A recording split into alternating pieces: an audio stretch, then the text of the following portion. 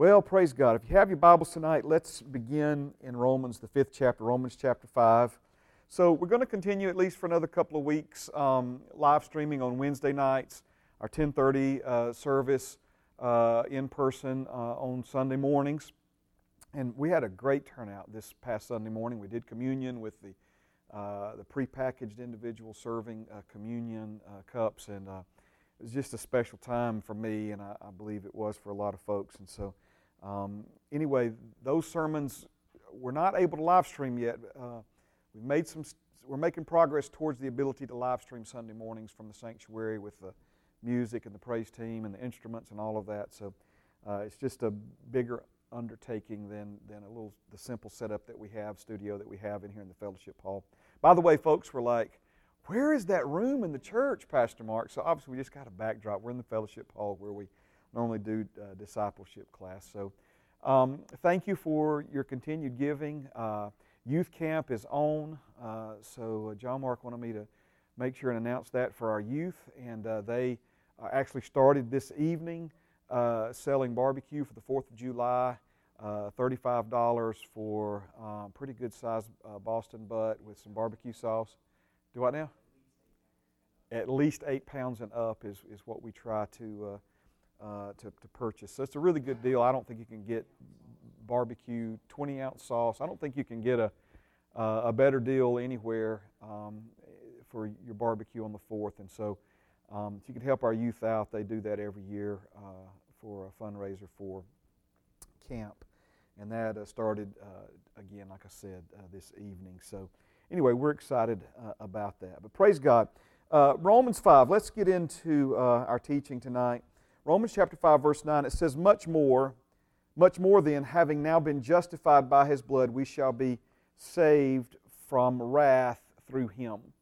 And this verse, we've gone to it a few times, and here we are back at it again as we get rolling tonight. And I mainly just wanted to emphasize to you one more time, having now been justified. One of the most important revelations, one of the most important conclusions that you can let the Holy Spirit and the Word of God help bring you to is that you have now been justified, that you are now, as a born-again believer, you have now been made right before God in the eyes of God, just as if you have never sinned. This is your standing, this is your sonship, this is your standing before Him, and it will revolutionize your life, it will revolutionize your walk with the Lord if you'll allow Him again to renew your mind to this new reality. You became something through the new birth that you were not before. This is why you must be born a second time, Jesus said. And when you were born a second time, many things happened. And one of those things that happened is you were made righteous. You became righteous. As you received it as a gift, an abundance of grace. And so, having now been justified by His blood, we shall be saved from wrath through Him. So we take this verse, and again, I put some tenses in here to help you understand. Having been made righteous, that's speaking of a past completed work. We are now righteous. This is speaking of a present tense state of being, and will therefore be saved from eternal damnation. That word saved from wrath is the wrath, that word in the Bible, translated wrath, that's speaking of going to hell. Basically, when you die, we'll be saved from eternal damnation in hell, future tense results and benefits. Now, we also see in this Romans 5:9 passage a phrase that we see used a lot in the book of Romans and in other places, and it's this phrase, much more. Jesus used it, and we see other apostles, the Apostle Paul, the Holy Spirit inspired him to use that much more expression quite often. And so in Romans 5, we're not going to go back through all of those, but what he's basically saying in Romans 5 is that it was Adam's sin that made us sinners. It was Jesus' obedience that has now made us righteous. It was not your sin that made you a sinner. It's not your obedience that makes you righteous, okay?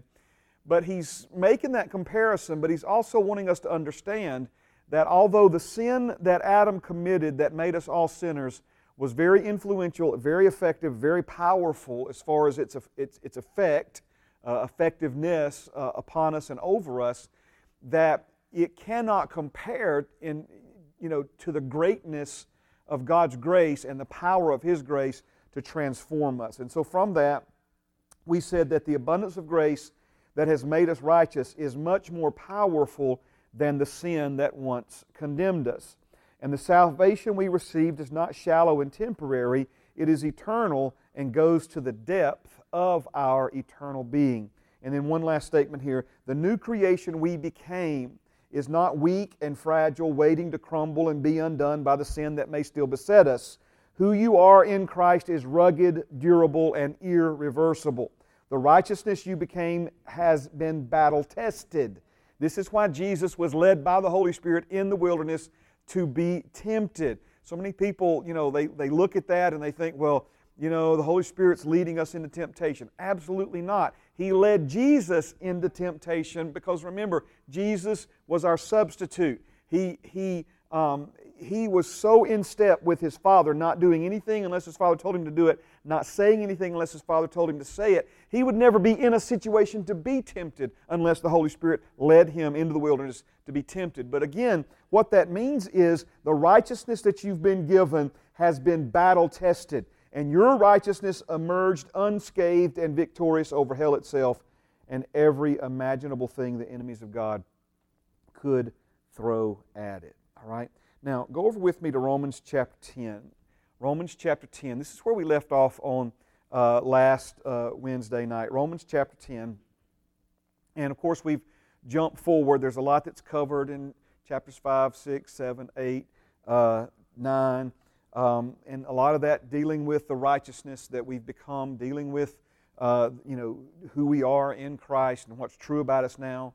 Chapter 8 has those beautiful verses. There's therefore now no condemnation to those who are in Christ Jesus. Now we come to Romans chapter 10 and verse number 2. And here the Bible says, "For I bear them witness that they have a zeal for God, but not according to knowledge." So they're fired up, we might say. They're committed. They're zealous. They're determined. They're motivated. But as important as all those things are, they're lacking some knowledge and some understanding. And this, specifically speaking of the gift of righteousness. So let's look at verse 3. "For they being ignorant," so they're zealous not according to knowledge, so not according to knowledge ties in with the ignorance, the not knowing. "For they being ignorant of God's righteousness and seeking to establish their own righteousness have not submitted to the righteousness of God."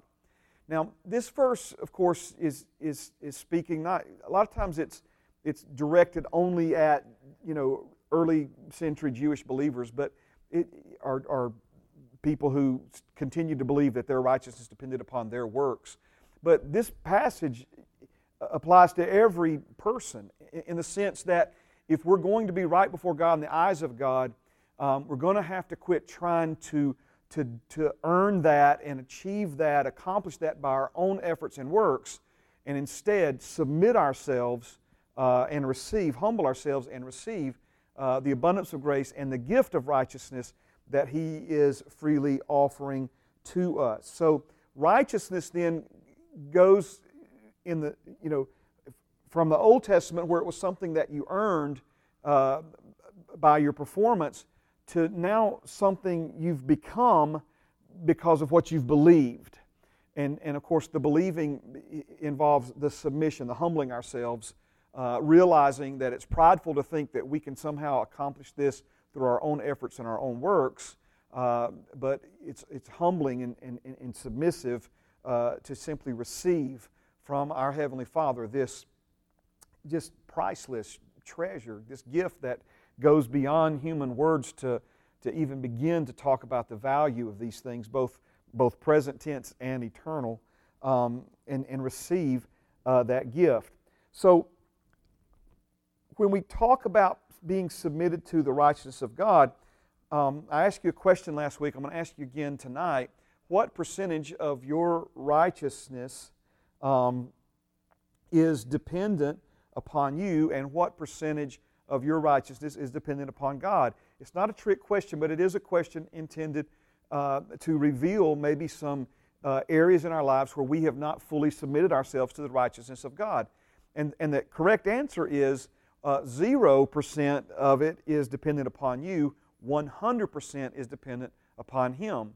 And any percentage that you think, in other words, in order for you to be right, and you're not right if you don't fill in the blank, whatever, do this, do that, then that tells me that you still believe that there's something you have to do in order to be right. The only thing you have to do in order to be right is to believe God, humble yourself, and receive this, by faith, the gift of salvation and ultimately righteousness that He has offered. Now, I'm not going to go back through it all. We've talked about it for the past 2 weeks, but holiness and godliness not the same as righteousness.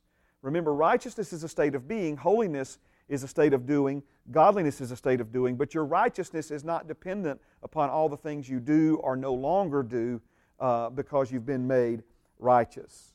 Now, let's, thank you, Jesus.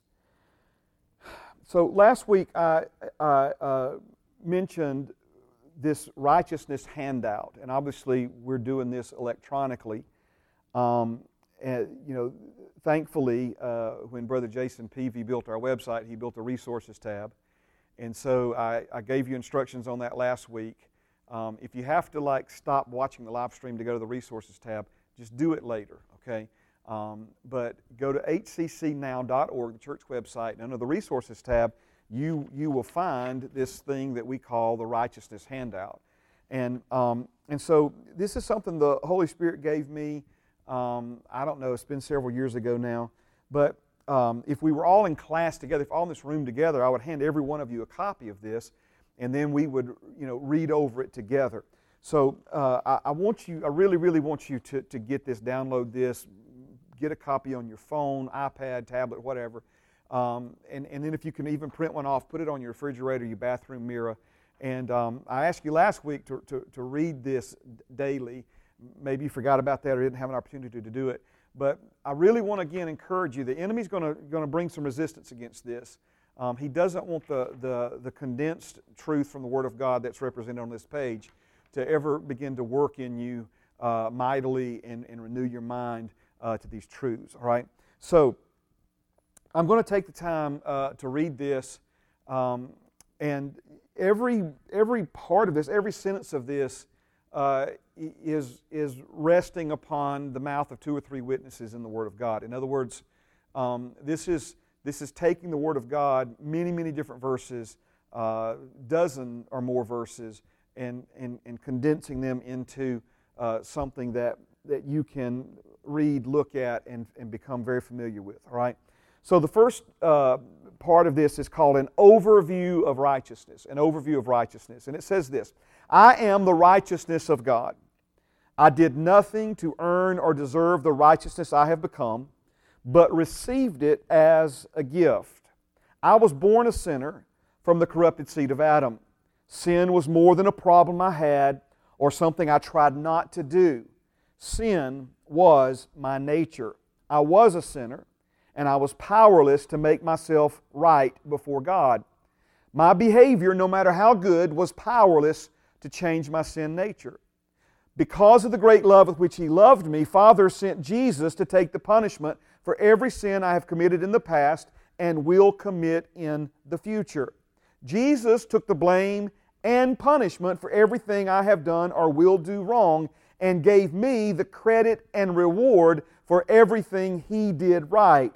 Jesus also made a way for me to be born a second time from His seed, effectively killing my sin nature and recreating me with a new nature, His divine nature.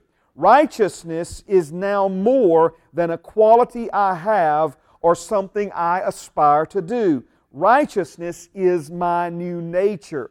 Just as I was powerless to make myself righteous, I am powerless to keep myself righteous. My frame is dust, and my mind needs to be reconditioned because it has been infected, imprinted, and influenced by the world and my former nature. Therefore, I still commit sin on occasion. Thankfully, my righteousness is based upon what has been done for me and is not dependent upon my behavior. For my behavior, no matter how bad, is powerless to change my righteous nature.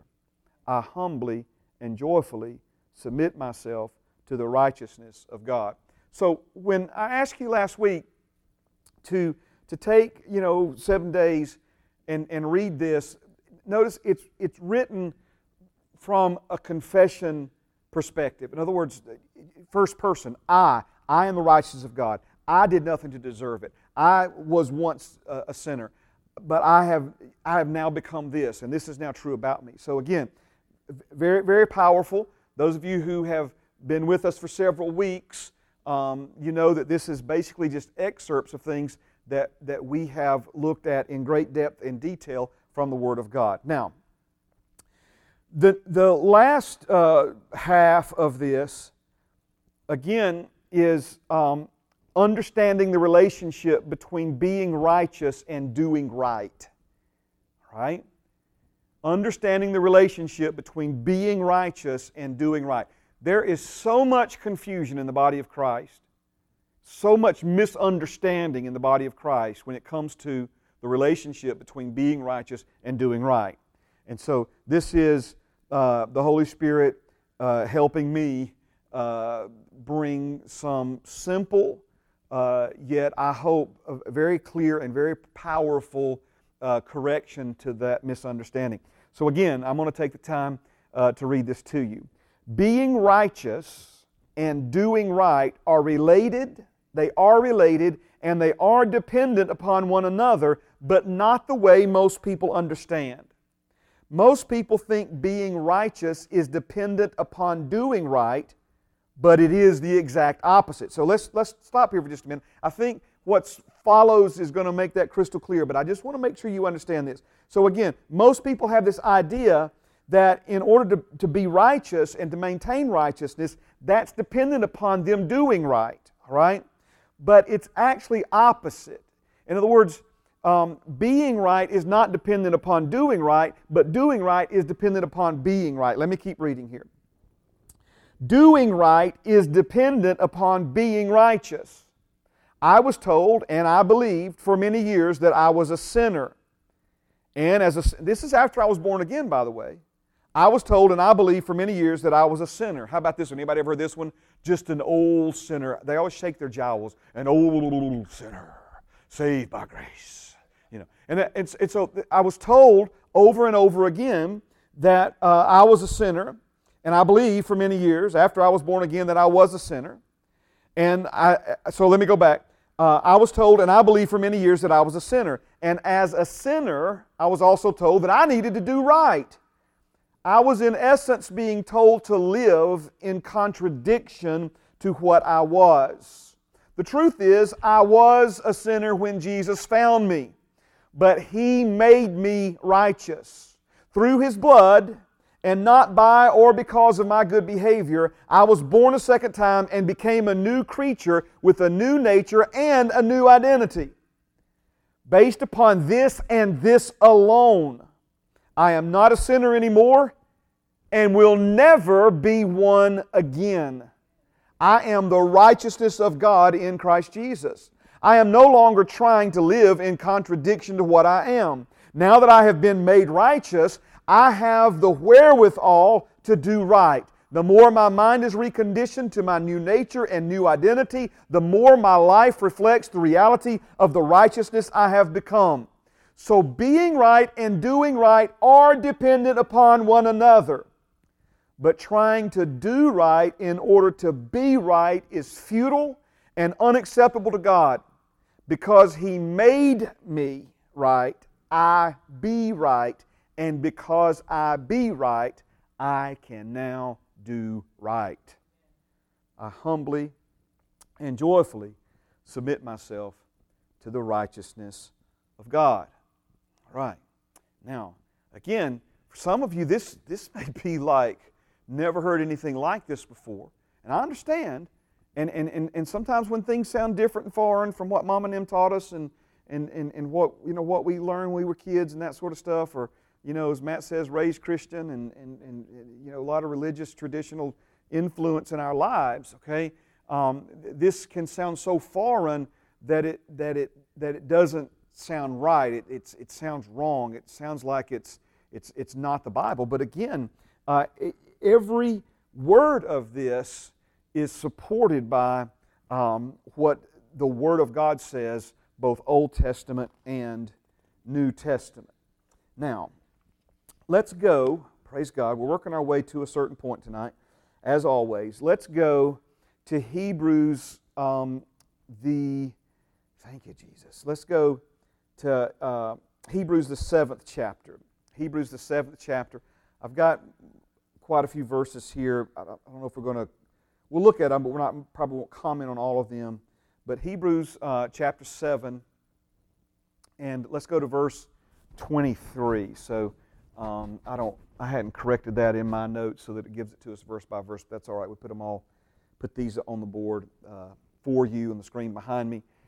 Hebrews chapter 7, verse 23. Also there were many priests. He's talking about the Old Testament system of offering an animal to cover over the sins that people had committed. Also, he says there were many priests because they were prevented by death from continuing. In other words, generation after generation after generation of priests would serve, there in the temple, offering sacrifices over and over and over again. And so one priest would die, others would take their place, and so forth and so on.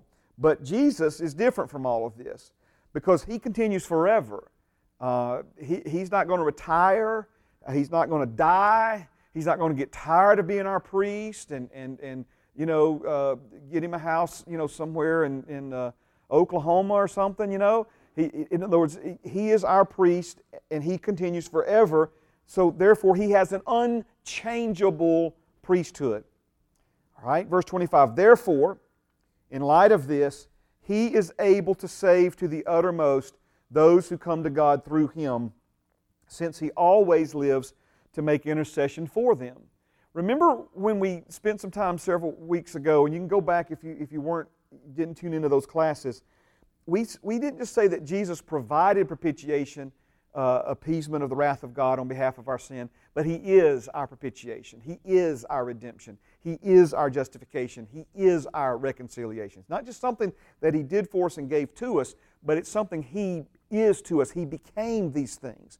And since our redemption, the payment for our sin, is not in some account that could one day run dry, but is in the eternal priesthood of Jesus Himself, we have eternal redemption. That's what the Bible teaches. We have eternal salvation through that eternal redemption. Okay? Now, let's keep going. Therefore, He is able to save to the uttermost those who come to God through Him, since He always lives to make intercession for them. For such a high priest was fitting for us, who is holy, harmless, undefiled, separate from sinners, and has become higher than the heavens, who does not need daily, as those high priests, to offer up sacrifices, first for His own sins and then for the people's. For this He did once for all when He offered up Himself. In other words, Jesus' sacrifice was one sacrifice for all sin, for all time. And when you received His forgiveness, when you received His gift of salvation, His gift of righteousness, amen, it created a situation that in other words, it's something you became. You were born this, and therefore that's where we come to that expression in the slide we read earlier. It's irreversible. Now, you said that makes me nervous, Pastor Mark. Well, let's just hang in here with me for a minute. Verse 28. For the law appoints as high priests men who have weaknesses, but the word of the oath which came after the law appoints the Son who has been perfected forever. Now, in verse 25, Hebrews 7 and 25, therefore He is able, let me put it back up, verse 25, therefore He is able to save to the uttermost, all right? This word uttermost means completely, wholly, W-H-O-L-L-Y, entirely, forever. He saved you completely, wholly, entirely, forever. As a matter of fact, that word perfect, perfected, is talking about complete. It's talking about whole. It's talking about entire. And so again, saved to the uttermost. Jesus has saved you to the uttermost. He has saved you completely. He has saved you entirely. And He has saved you, if you've been born again, forever. Wow. All right, let's go to Hebrews 10. Hebrews chapter 10. Oh, thank you, Jesus. Amen. I kind of sense in my heart, some of you getting, it's like, whoa, hold on, he's crossing some lines here. Well, amen. Maybe there's some lines that don't just need to be crossed, but some lines that need to be moved. Amen. And so just, again, I'm asking you to keep an open heart, open mind, and let's keep moving into some of this tonight, all right? Hebrews chapter 10, verse 14, it says this, "For by one offering He has perfected forever those who are being sanctified." So those who are being sanctified is speaking of you and me, born-again believers, who are still a work in progress, and yet the Bible says He has perfected us forever. That's speaking of your born-again spirit, the real you, the part of you that will live forever. Amen? And so we see that He has perfected forever. That one offering of Himself has perfected forever those who are being sanctified. Let's keep going. Verse 15, Hebrews 10 and 15. It says, "But the Holy Spirit also witnesses to us, for after He had said before, 'This is the covenant that I will make with them after those days,' says the Lord, 'I will put my laws into their hearts, and in their minds I will write them.' Then," He adds, "their sins and their lawless deeds I will remember no more. Now where there is no remission of these, there is no longer an offering for sin." So a lot of folks have been confused by this last line here. Where there is remission of these, there is no longer an offering for sin. And let me give it to you from the Amplified, then we'll talk about it a little bit. It says, the Amplified, verse 18, "Now where there is absolute remission, forgiveness and cancellation of the penalty of these sins and law-breaking, there is no longer any offering made to atone for sin." Let me give it to you from the God's Word translation. "When sins are forgiven, there is no longer any need to sacrifice for sins." So this, again, ties back into Jesus saving you to the uttermost by one offering of Himself, because that one offering of Himself was made for all sin for all time. Therefore, there's no need for any other offerings or sacrifices to be made for sin. Now then, let's, praise God. According to John the Baptist, let's go here. According to John the Baptist, Jesus came to do two things for you. Now, you can study this in the Gospels. We have extended classes when we normally meet in the 5 o'clock hour for these classes, and so we go a little more in depth than we've been going, in this modified version, live streaming. Okay, matter of fact, class 37. We've done this, I think, for 15 years, and this is the first time we've ever had a class 37. Usually it's 36 classes. Amen. But anyway, these are unique times, and we're having a good time. I hope you are, right? Now, why is this important according to John the Baptist? Well, John the Baptist, according to Jesus, was the greatest prophet born of a woman. John the Baptist was, although his ministry and life is recorded in the opening pages of the New Testament, John was actually the last of the Old Testament prophets. And he was given an amazing assignment. He was given the assignment of pointing out to the world the Messiah. And he was told for some specific things to look for. And of course, he identified Jesus as the Lamb of God. And then, according to John the Baptist, Jesus came to do two things for you. All right? Now, obviously, these two things are general in nature. And I'm not saying, in other words, I've said this before, and some people say, well, I thought He came to provide healing for my body. Absolutely, okay? But when we say these two key things, this was what John the Baptist said. He said that Jesus, first of all, came to take away your sin, okay? John the Baptist said, the Lamb of God who comes to take away your sin, not cover it over. There is a distinct difference between sins being forgiven and sins being taken away. Remember, your Heavenly Father wants to treat you like your sin never happened. And the only way He can do that is to take your sin away. Not in part, but in whole. All sin for all time. Remove it from you. Never to be held against you again. Never to separate you from Him again. All right? So, again, two things. The first one is He came to take away your sin. The second one is that Jesus came to baptize you in the Holy Spirit. He came to baptize you in the Holy Spirit. Here's a trivia question you can impress your friends at work tomorrow. Ask them how many people Jesus baptized in water. And the answer is 0. The Bible specifically says that His disciples baptized people in water, but that Jesus Himself never baptized a single person in water, okay? Because He came to baptize us with Holy Ghost and fire. Amen. Now, why am I mentioning this? Well, more confusion, more disagreement, and more division exist in the body of Christ over these two things than any other doctrine. A doctrine is just a system of teaching. Than any other doctrine, any other system of teaching that we find in the Bible. Okay? I happen to pastor a non-denominational church. Okay?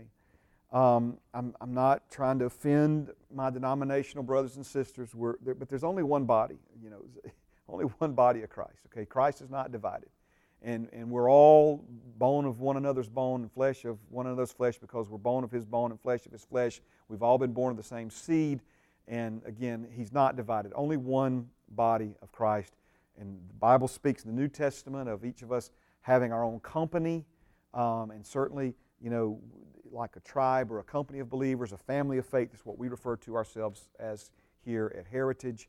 But if you're a born-again believer, we're all a part of the same body and always will be. Amen. So I'm not here to pick on denominations, but if you'll notice, denominational lines, there's what separates one group, one denomination, from other groups, other denominations, may be many things involved, but the main differences revolve around different beliefs about what take away your sins mean and what baptize in the Holy Spirit means. Okay? Just think about this. I'm not trying to offend anybody. I'm just asking you to think tonight. Disagreements, confusion, misunderstanding, division, again, more associated with these two things than any other doctrines, any other teachings in the body of Christ. So, lots of different opinions, lots of different thoughts about what these things mean. And let me just try, you remember in school we learned about fractions, and a fraction is just a confusing way for some people to express division.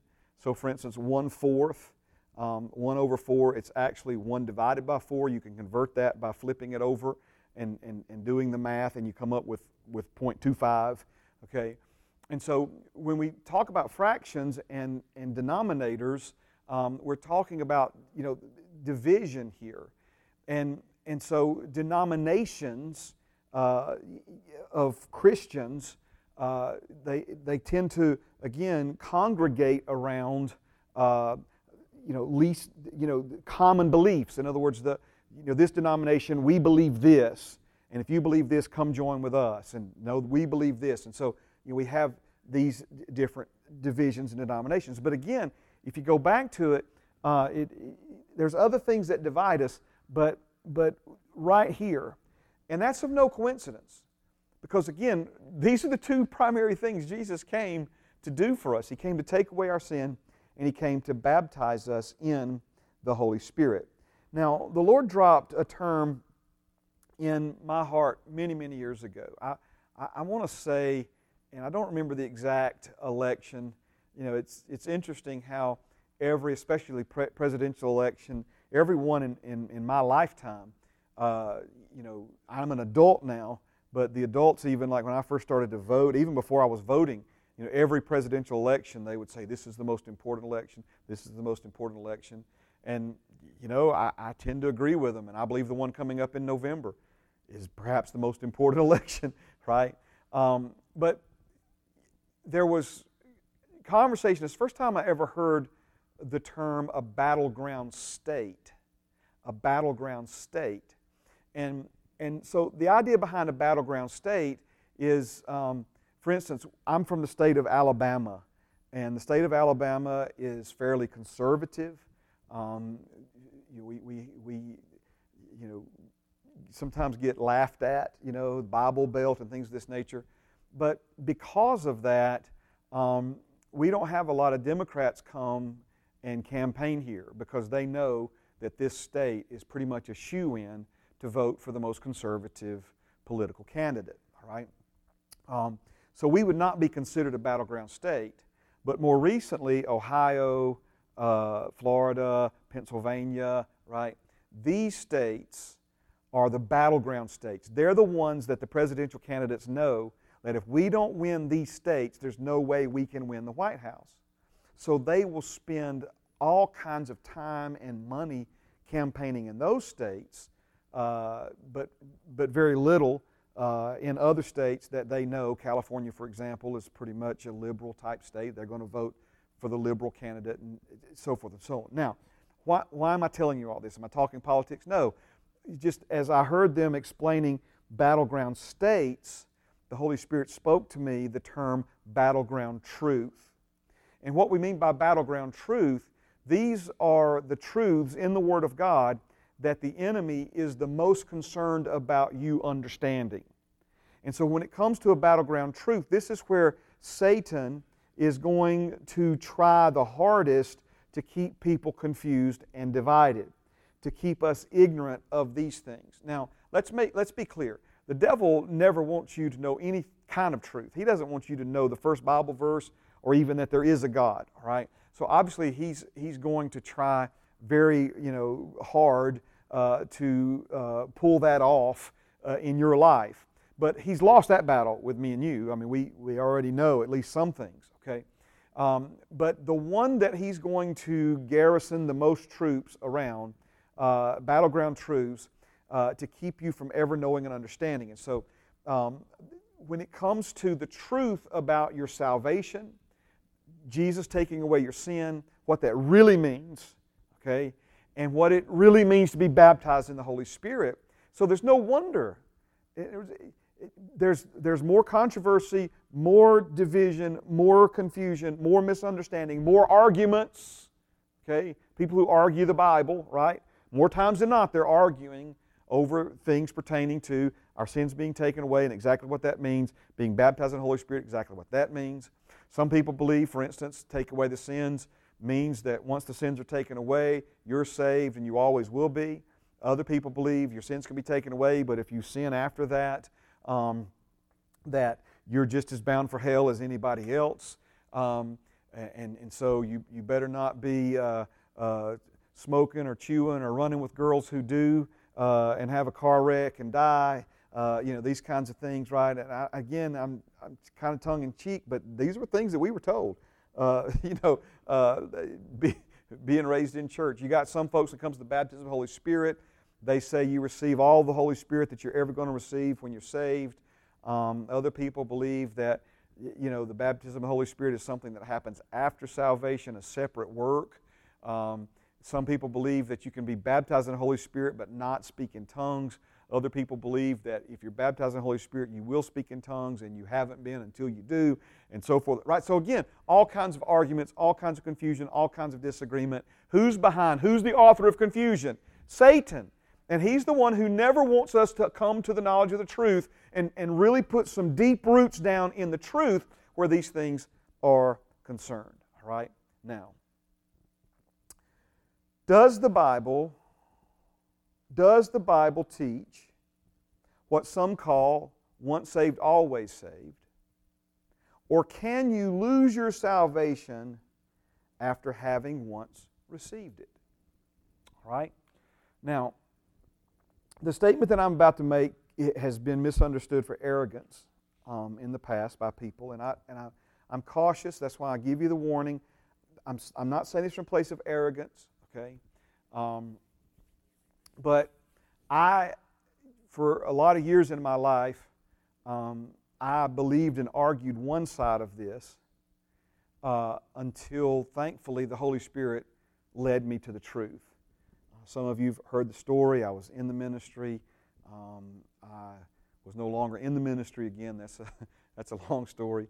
It's when we started the cabinet business, and I didn't think or have any intentions of ever preaching again. But I wanted to know the truth because I didn't want my children to be as confused as I was about some of these things. And I want to be able to teach my children. My children were babies at that time, very young. John Mark was newborn. Bethany was a couple of years old. And I just want to know the truth. And so the statement that some people confuse for arrogance is, I have literally had people leave Heritage because of what I preach and teach on these things. And to their credit, come have the conversation with me and tell me why I'm wrong. And sadly, I knew their argument against what I believe better than they did. And I don't, again, that sounds, I mean, they're like telling me I'm wrong, and they're telling me I'm why, and I'm like, well, you left out, in my mind I'm going, if you really wanted to make the argument, why did you leave out this verse, and this verse, right? So again, I've been on both sides of this, and the only thing that, and we established this from class 1, when we all met together to start this discipleship journey, amen, is that we were on a relentless pursuit of the truth. We want the truth, the whole truth, nothing but the truth. And so I'm not trying, to be offensive or any of those other things, but we're going to answer this question, all right? We're not going to be afraid of it because we have the answers, in the Word of God. And we're not going to be afraid of those. And the controversial verses, the ones that seem to contradict and therefore put people at odds with one another, God is not confused, okay? And that was one of the things that I came to the conclusion of back in the early 90s, is that I may be confused about some of this, but my Heavenly Father is not. And His Holy Spirit lived within me, and He's the great teacher who will lead me and guide me into all truth. And I'm still learning, don't misunderstand me. But these are some things, amen, that I feel extremely confident to teach, okay? Now, so again, does the Bible teach what some call once saved, always saved?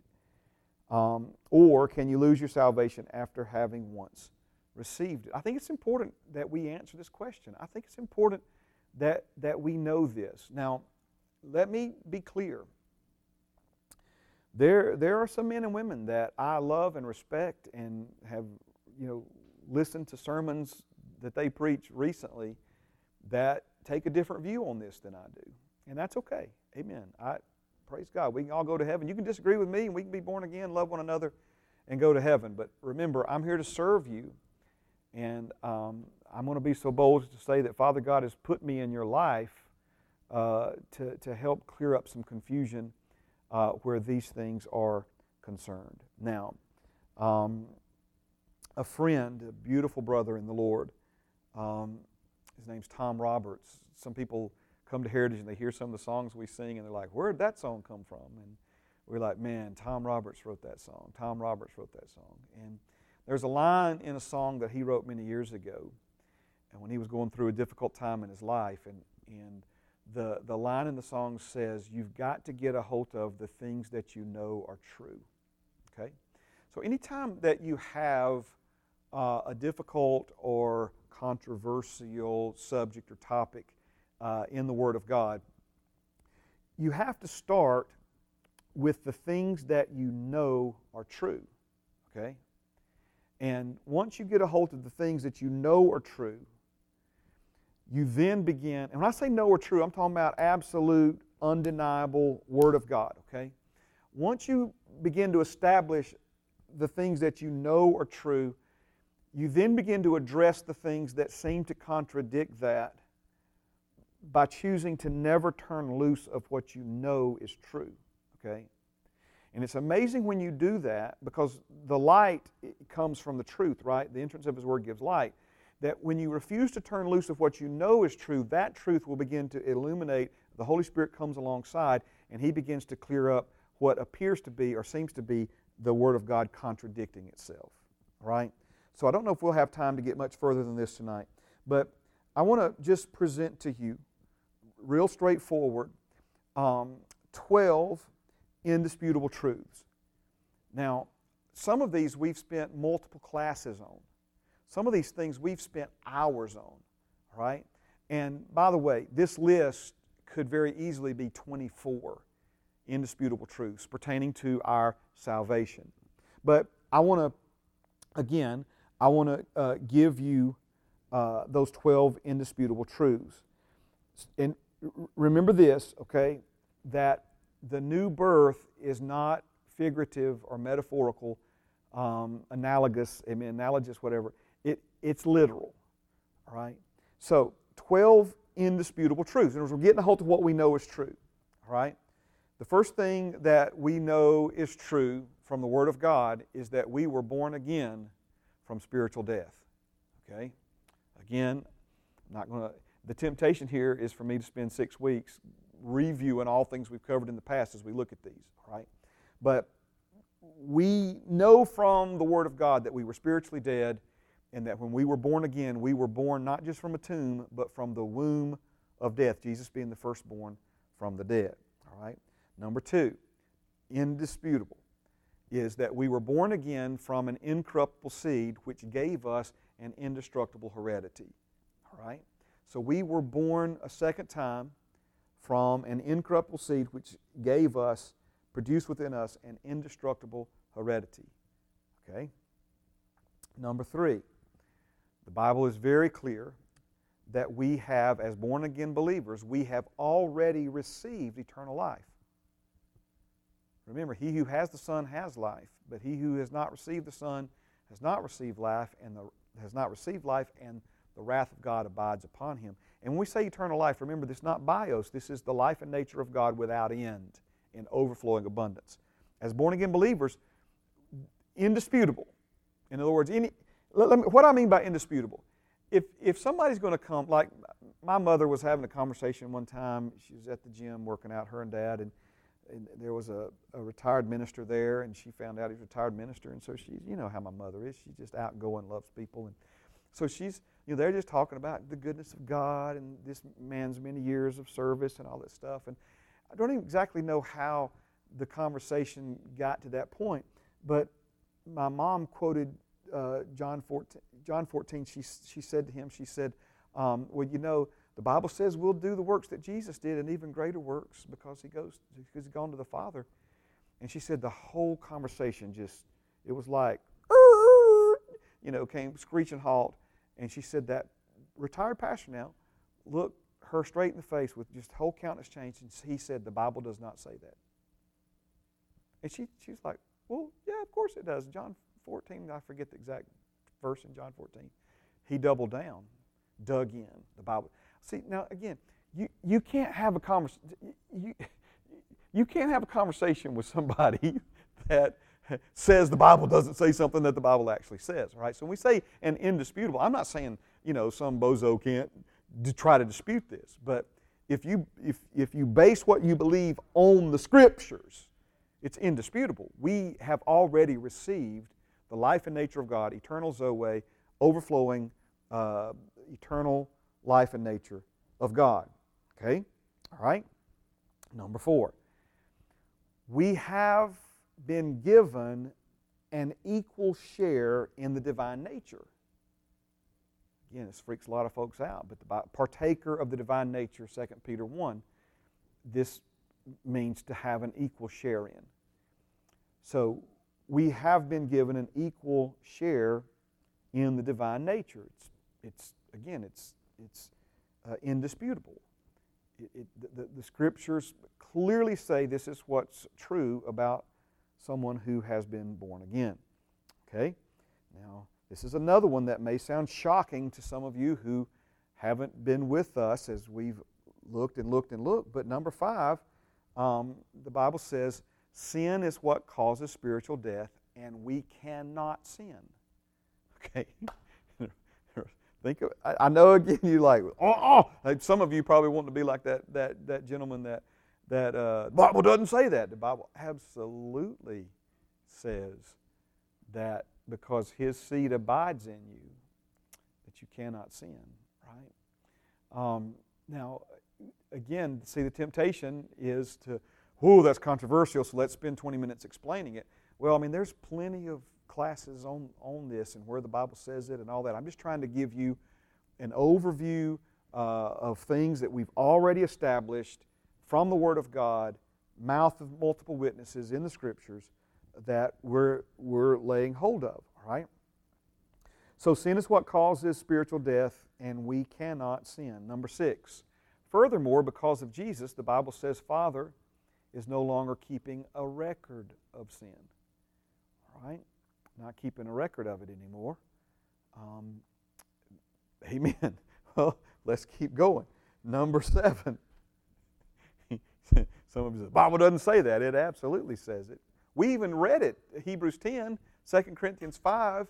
But remember, not only does the Bible say it, the prophets prophesied that there was coming a day when He would keep no record of sin. Amen. All right. Now, number 7. We mentioned this one tonight. Jesus is our propitiation, redemption, and justification, and has eternally redeemed us. Eternally redeemed us. Eternally redeemed us. We left out reconciliation, but that one's right there in it, okay? Number 8. Our right standing with God is not based upon our performance or behavior, but upon a gift that we have been given and received. Okay? Now, I am going to do a quick review, because last week we dug into this in Romans 5. The Bible says that He did everything to buy that gift for you while you were His enemy. And now that you've received this gift and have become born of His seed, how much more will you now be kept saved, kept in salvation by His life? If the death of Jesus made you righteous and reconciled in close relationship back with God, one with God, how much more will His life, now that you belong to Him, keep you His? Ooh, that just stirs me up right there. All right?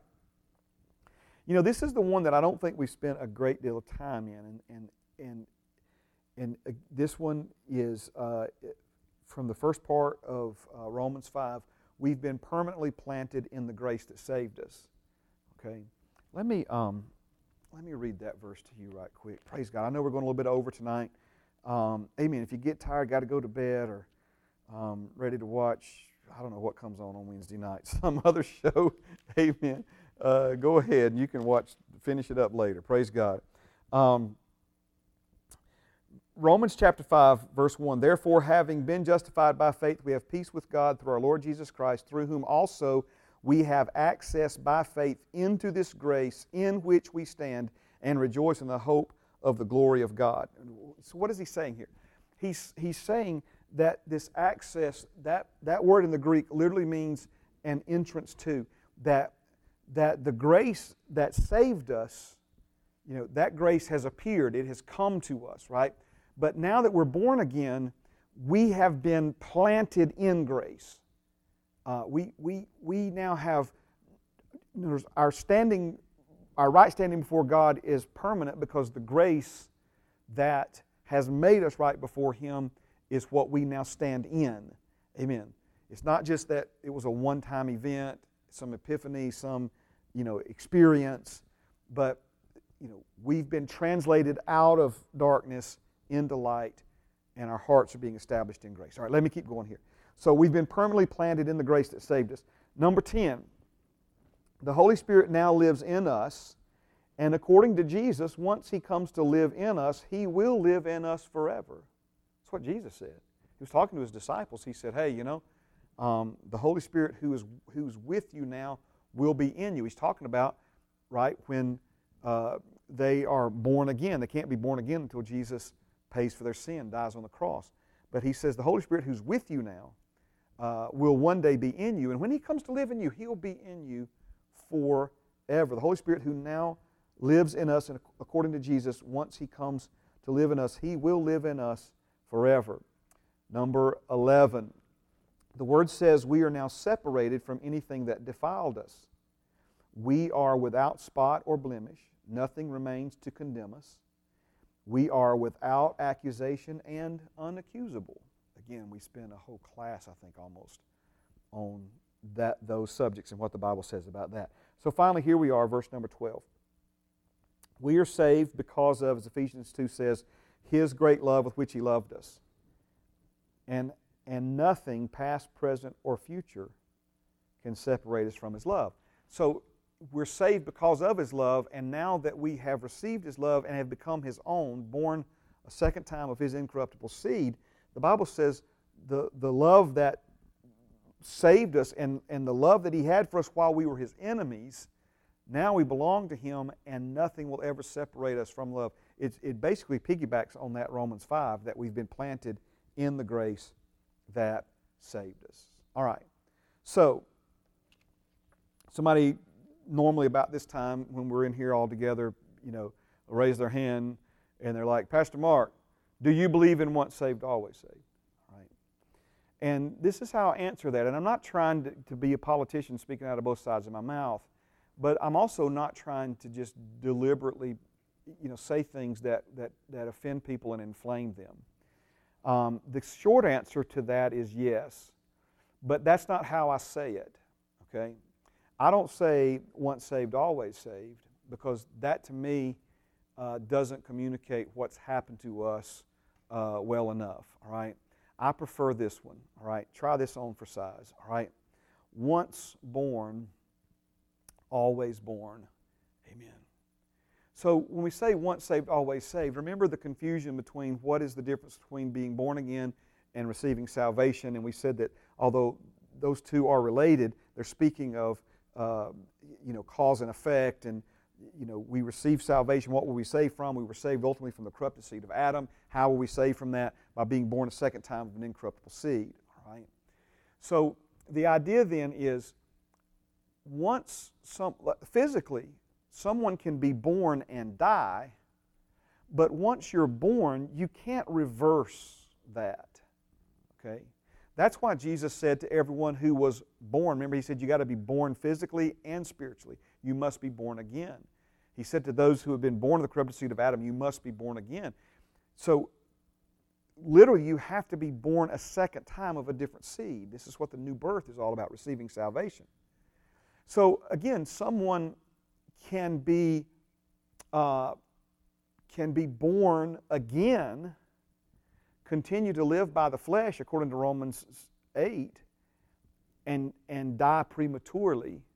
But that death is not speaking of spiritual death, it's speaking of physical death. Not the spirit being separated from God, but it's speaking of their spirit and soul being separated from their physical body prematurely because they lived by and for their flesh as a born-again believer. Okay? So once born, always born. I was born, thankfully, gratefully, blessed to be born of David and Brenda Winslet. Okay? I am their seed. I have an older brother and a younger sister. We are their seed. Amen. And, I'm being silly here when I say this, but I could deny them. I could change my name. I could never speak to them again. I could move to the other side of the earth, right? And somebody asked me who my parents are, and I could tell them my parents were somebody that other than David and Brenda Winslet, right? But if they found my body in a ditch and pulled blood out of my veins, right, it would take them right back to my mom and dad because I was born of their seed. I was born of their seed. So when we say the new birth is a literal experience, do you see why it's so important for us to understand this? And do you see why the enemy tries so hard to keep people from ever coming to that understanding? He tries to blur that and confuse that and make it figurative and these sorts of things. No. I've been born a second time, literally. The real me was born of a different seed. And through that experience, I became a son of God, not from the perspective of created by Him, but from the perspective of born of Him and now adopted by Him. I belong to Him. I belong to Him. I am His. Amen. Now, I can go and cut a fool and live by my flesh and die physically, but there's no way that I can be unborn physically, and there's no way that I can be unborn again. You see what I'm saying? It's like, well, I was born again, but now I'm unborn again. No, see, it doesn't work that way. All right? Now, amen. There's a lot more to all this that we're going to get into next week. And mainly we're going to look at, I'll just go ahead and tell you straight up, we're going to look at some verses because people, I've done this for so many years. I've had so many conversations with people. Doesn't the Bible say people who commit this sin won't inherit the kingdom? The Bible does say that, but again, you have to look at what does it mean to inherit the kingdom, right? And then it says, well, Pastor Mark, doesn't it say that once somebody's enlightened, if they commit the sin, they're crucifying Jesus again, put him. The Bible does say that, but again, when we, and I know I'm out of time, just stay with me just a few more seconds, okay? What do we do with these 12 indisputable truths? In other words, if all of this is true, and we could make another list of 12 and another list of 12 and have 36 of them if we wanted to, right? We even go back over the ones we talked about tonight. The Bible says you're saved at the uttermost. The Bible says all your sins were forgiven once and for all, so forth. But anyway, so if we have a passage that seems to run crossways of 12 things that are indisputable, okay, then either the Bible contradicts itself or there's an explanation. And there's always an explanation. That's what the Holy Spirit showed me many years ago. There's always an explanation. So for instance, in Hebrews 6, when it says that, that's the go-to verse for people who believe you can lose your salvation. They point to that verse and they say, well, what do you do with that one? Well, I'm going to show you what you do with that one. Amen. Those verses are among the most misunderstood verses in all the Word of God. And we're going to clear that up for you next week. All right? Amen. Let me pray for you. Father, you're good to us. Thank you for this time together tonight. Thank you, Lord, for folks who've hung in here with us all the way to the end. Lord, I know a lot of folks, we have those metrics, Father, and you know that a lot of folks may start one of these live streams, but they may not stay with us to the end. So thank you for everybody who started, and thank you even more for everybody who finished with us tonight, Father.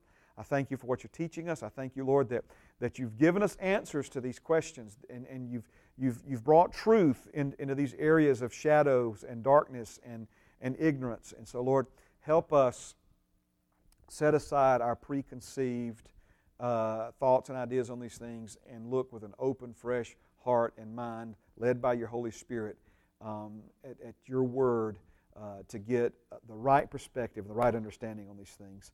And Father, we just thank you for your blessing, your favor upon us. We thank you, Lord, for a wonderful week. Lord, may we let our light so shine before men that they see our good works and glorify you in heaven. We pray these things in Jesus' name. Amen and amen. All right, we'll be back together in person, 10:30, Sunday morning. Don't forget youth camp. If you want to get a Boston Butts and barbecue for the 4th of July, it's not too late to get that ordered up. We love you. Have a great rest of your week, and good things coming.